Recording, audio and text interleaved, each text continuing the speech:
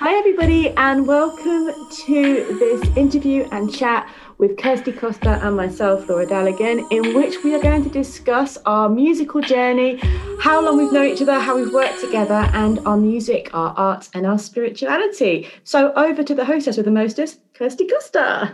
Hello! Hello! So, me and Laura have been friends for around 16 years now. Dun dun dun! Oh, my lord.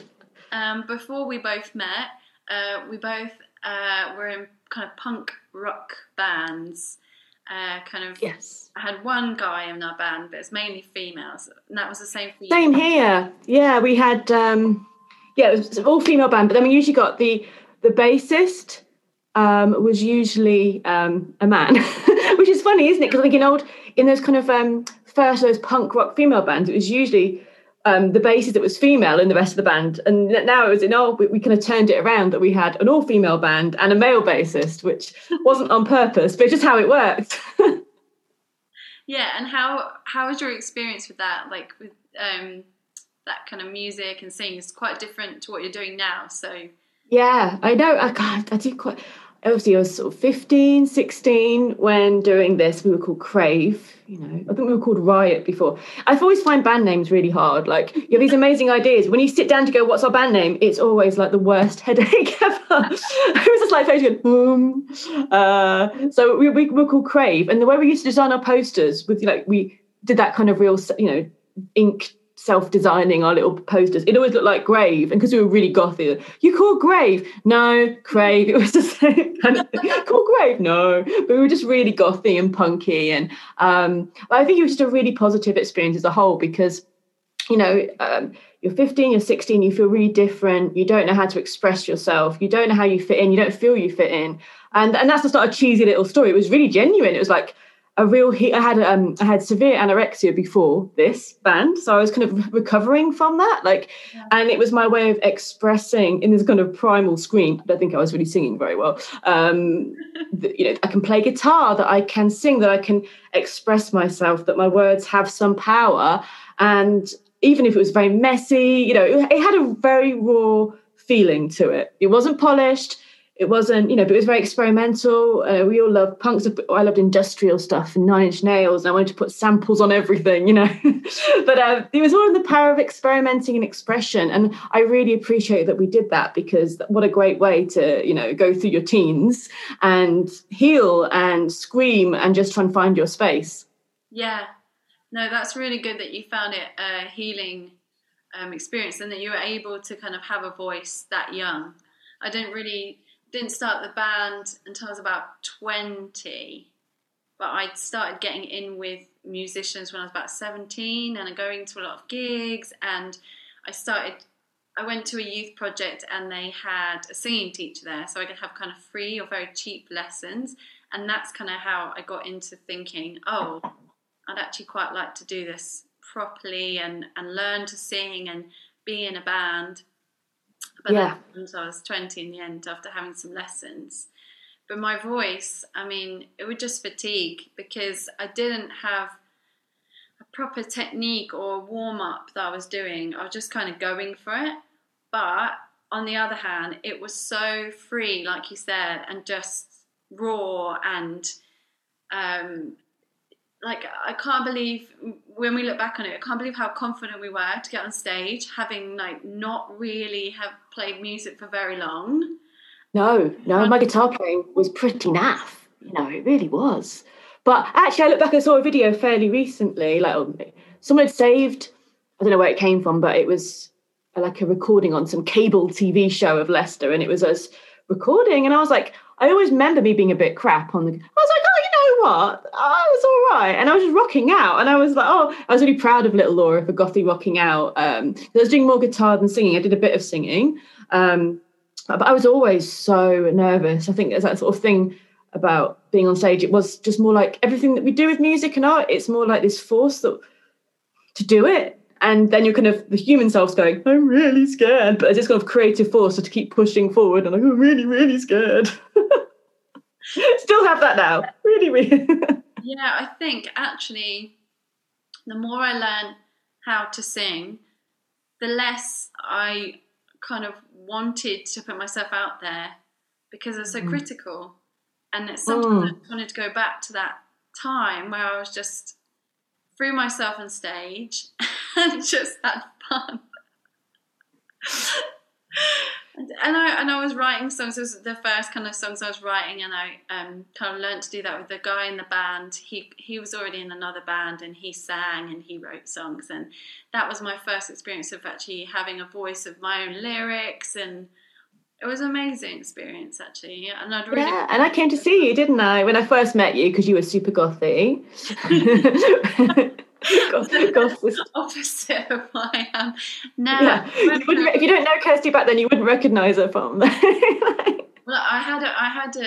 it used to happen quite a lot that I'd go to a gig of a band that I went to see quite often, but every time I went, it was like I was a new person, and they'd say to who I was with, like, "Who is that girl you're with?" And she's come before. She's come so many times. It's the same girl, but she looks different every time.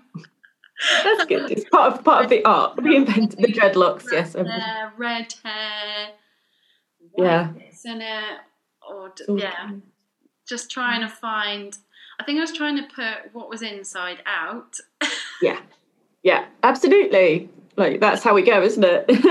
Yeah, but I realised now I didn't really need to do that. But I don't regret trying new things, I guess. Well, I think if you go through your teens or 20s and you don't regret it, then you haven't really lived, have you? You've got to go, oh my God, to a few things. Like, really? I'm able actually, through your help, to look back at myself with kindness and be like, bless you. You were in a phase. You're in a place of trying to find the light. Through the darkness. Through the darkness. But yeah, how did you sort of feel you learned from being in that kind of early punk rock band? To have a voice, to have I've always been opinionated. What we like. As accepting as I am of other people's views, I've always had something to say for myself, and that gave me a real channel to do that. And actually that band led me to so where we used to practice, and the guy who was in the band, we used to practice at his college. And that's when I started having singing lessons at the college. And then I ended up doing a diploma there. So I feel like being in the band gave me a push to go and study music and commit my life to it. So me and Laura were working together, weren't we? Were, indeed. That's how we really became friends, wasn't it, as well? We were working together in London at a psychic TV show, which I still have, still work for sometimes, back in a long time ago. And I was kind of behind the scenes, and I've seen Laura grow so much as a person and like as a presenter and like a TV personality. It's been really, really nice. But as friends. And so I kind of slowly faded that out of my life. The more I did music, and so I went off to do my degree, my diploma, and my degree. And how did that give you lots of confidence to do the diploma and the degree? Was that really or helping you develop your style? Yeah, I think so. But it was very strange because I did grow up with rock music. My older sister is very into rock music, so it was always a part of my life and always loved it. But I used to sing along with rock singers when I was young, but I liked a lot of R&B music and soul. And so when I turned up at college looking very rocky, when we went to do the R&B sections, they were like, "Don't worry, we'll get through this soon, and we can do rock." And I was like, I love R&B. I was so judged for my my style. It was just like I was like two different people, like my voice and like. Were they quite shocked when you started sort of singing in that style? They're like, okay. They were like, you do like this. I was like, this is what I've been listening to since I was a child. But they thought I was just like a kind of rocker. But I mean that style is something that suits my voice and I enjoy, and I love the energy of singing something big is, a whole body experience. So that is nice. So yeah, it did help me, and it gave me lots of tools to be open-minded and sing lots of different styles. And yeah, it was a great experience, and to be in a bubble with musicians all the time. Yeah. It's and at the beginning of that degree was when we started jamming together, because I remember coming around the house just before I started my degree, and we played together, and you were playing guitar. And yeah, absolutely. I think you've always been like this spark to get me back into music. I kind of drift in and out of doing it. I have done my whole life since I was sort of 15, 16, where I used to focus on that for a bit, and then I drift out of it for a bit. And then Kirstie comes back, and it always like brings the music back, which is brilliant. Because sometimes you need somebody especially because I think I always felt like I'm not a musician. I'm not a very good guitar. And I've always just felt that, self-reflection. So Hadji, when Kirstie comes up, and it's not necessarily about being a good musician. It's just the joy of music, isn't it? And creating something and improving, and it's always when you come back into my life a little bit with your music, I go, oh yes, and we kind of really inspire each other, I think. And I feel like we've always supported each other, and I just wanted to say how important it is to have people supporting you on your journey. You can practice as much as you like and do all the things, but you kind of need that support from your friends or other musicians to kind of keep you going. I mean, a lot of people are single-minded and they go, but I think it's the community that drives you on.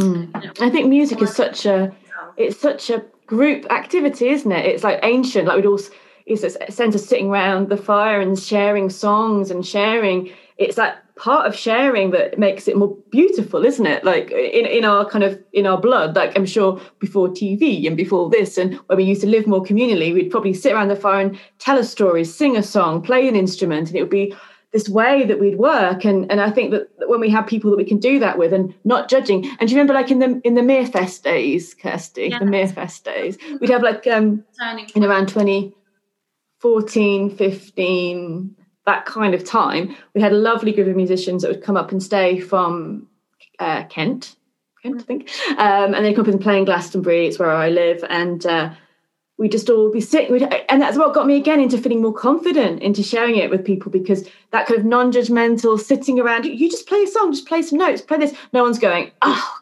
God, apart from me, only my head, to do that to myself. But it was such a lovely place for things to be born, wasn't it? Like lovely ideas and things like that.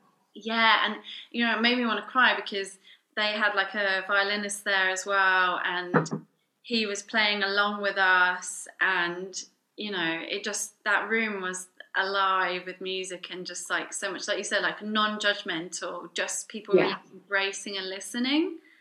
Yeah, and just being really happy that you're doing it. Like I remember, like it just took the Touch the Earth guys with their band, and they would, and remember just kind of say, just play a chord, just like, and they're just really happy that you play a few chords, and you just kind of then next year share a song. And it was just like, that kind of encouragement I think is invaluable. Like you say, it's not, music is a solo thing in a way, isn't it? Because you're expressing yourself, but when you've done that, you do want to have that sharing and that feedback from others, don't you? Even if it's not always fun. Because I went through a long time. I left university and I was productive. I went out and I found a band, and that ended up being more like a duo, and I wrote music for about 5 years with this guy. We recorded. I found all the recordings the other day. I didn't want a gig, and I didn't want to show anyone, and I was so critical after my degree. Like I hid away, and it wasn't that I wasn't making music, and it wasn't that I wasn't doing it anymore, but I wasn't sharing it. And that made me feel like less of a musician, because I wasn't hard, isn't there. It? It was very how critical we are to ourselves, and and that's when I started learning to play on my own, and started to write a few things alone. And that's when we had that time down in Cornwall with my lovely friend Johnny. Brilliant, the Raccoon Times. Our songs, didn't we? Yeah. Oh my God, that was just an amazing experience as well. That we kind of had, just to be able to put those songs down onto, yeah. And it was beautiful, beautiful time in Cornwall, and just lovely. Again, but I remember I was just shaking, just so much. The nerves. It's a lot to work through nerves, isn't it? Yeah, that's been a big thing for me. And I think I get more nervous when I have to play guitar, and then your handshake. So when you sing and your handshake, you can kind of like hide it, and I don't know, like. But when you're playing guitar, you kind of need your hands.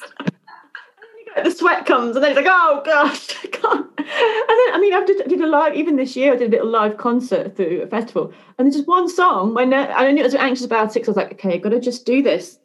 The rest of the songs are absolutely fine, but I probably hadn't practiced enough. I think practice is possibly the key. I mean, my hands just froze. They just froze. And I was like, no, they're just not going to move. And it's so embarrassing, but it's like, you were just the nerves. They just went, I can't actually move my hand. It's just like. I think how nervous you are isn't based on how good you are, because I think you're a very amazing musician. Bless you. When you put yourself on a stage, I suppose it makes you feel kind of like very vulnerable, and it is one of the most vulnerable things you can do, isn't it? Really, it's like, because unless you're writing songs you don't care about, or you don't feel a connection to, you're kind of saying, here's how I feel, even though I've hidden it really well in metaphors. So you probably can understand how I feel, but I'm still going to say how I feel, and that can be really the most that's vulnerable thing, isn't it? Yeah, and that's like when I'm working with people at the moment, it's getting people to really relax and be in touch with their body. And when you kind of really in tune with your breathing, and you're doing kind of that deep breathing and doing that, you're less likely to have that reaction, because you're calm, aren't you? And you trust the body to produce the note, because you know where it sits in your body, and it becomes more like a muscle memory. And when I'm teaching, I'm doing it like so that you're in your most safe place and with your voice. And if your body can click in like that, then hopefully you can get through the nerves. Yeah, absolutely. And I've already found that, like, through the few lessons that you've been giving me recently, the vocal coaching. I've just realised my whole life I've never had that knowing of where to place a voice. I just got to go, just hope it works. Pretty well. Just having that, but like having that kind of that sort of structure, I think is, or maybe that's not the word, but a technique, or a safe place to go with your voice is brilliant. And I think, as you say, the more you know your voice and know yourself, that's just one thing to go off the nerves, isn't it? One thing to go off the list of panics, and just making yourself do it again and again, isn't it, as well? And even if your hand freezes on the guitar. And to learn to be really in the moment with the song, and remember the original reason you wanted to do it. You have something to say, or you want to put something out into the world that's really important to you. So think of yourself almost like a channel. It's not about you, it's about the message. And I think that helps as well. But, it's just... I just think, no, it's true. And to go back into, almost like to close your eyes and to go back into that feeling of when you wrote that song, or the visuals you have around that song, or if that song takes you to a special place, then to visualize yourself there, and that helps, I think. Yeah, you're a storyteller. I mean, when you're telling a story, if I'm like reading a story or telling a story to a child, I don't get nervous, because I'm just trying to put the story across. It's not about me. I'm telling a story, aren't I? So yeah, totally. I want to put emotion into that. Like, if it was a story, you would be putting in the different voices and using dynamics and all of those kind of things. If you're focusing on those things, you're not focusing so much on, I'm on a stage and everyone's looking at me and I feel really like I'm going to get shot, or like someone's like, going to throw something at me. Because generally, generally, kind of fight. The best thing. No one wants to watch somebody going. The crowd want the best for you too. Like, they want you to kind of do your thing, and it's funny that they don't want you to sit there and go. like that would make them uncomfortable. So it's like, I remember just my first gig on my own at a festival. I just went in the deep end, didn't do any warm-up, just went to a festival, and everyone was, but I didn't know a lot of people there, which kind of makes it worse in a way. I don't know if it does or not. I know, because everyone's face is just staring at me, willing me just to do okay, like, and I was like, just freaking out. And lovely face is just trying, like, we want you to do well, Laura. And I'm like going, You do throw yourself in at the deep end, and I kind of really respect that about you. Like, some people think like, oh, that person's so, confident and they've done all these things. It doesn't mean that you don't go in without feeling fearful. You just push yourself through it, and that's what courage is, isn't it? I think someone said to me, like, why do you do that to yourself? Like, so, people ask, why would you do that to yourself? But I was like, it's the same thing that forces you to create this, it's there. Maybe it's not honed, maybe it's not ready, but it's there. And so you may as well just express that and go for it and take opportunities when they come. If someone says, do you want to play a festival? Yeah. Yeah. Time being like, I should have done that. What if I'd done that? It's like regret the things you did, not the things you do. I think it would feel worse to you if you weren't doing what you put all that time and effort into.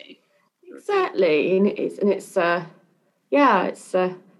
I think music is such a massive part of our lives, and whether we're listening, or creating, it's a huge part. And I also find, like with art, like my paintings, it all weaves together. It's just part of life, like the fabric of life. So why not do it?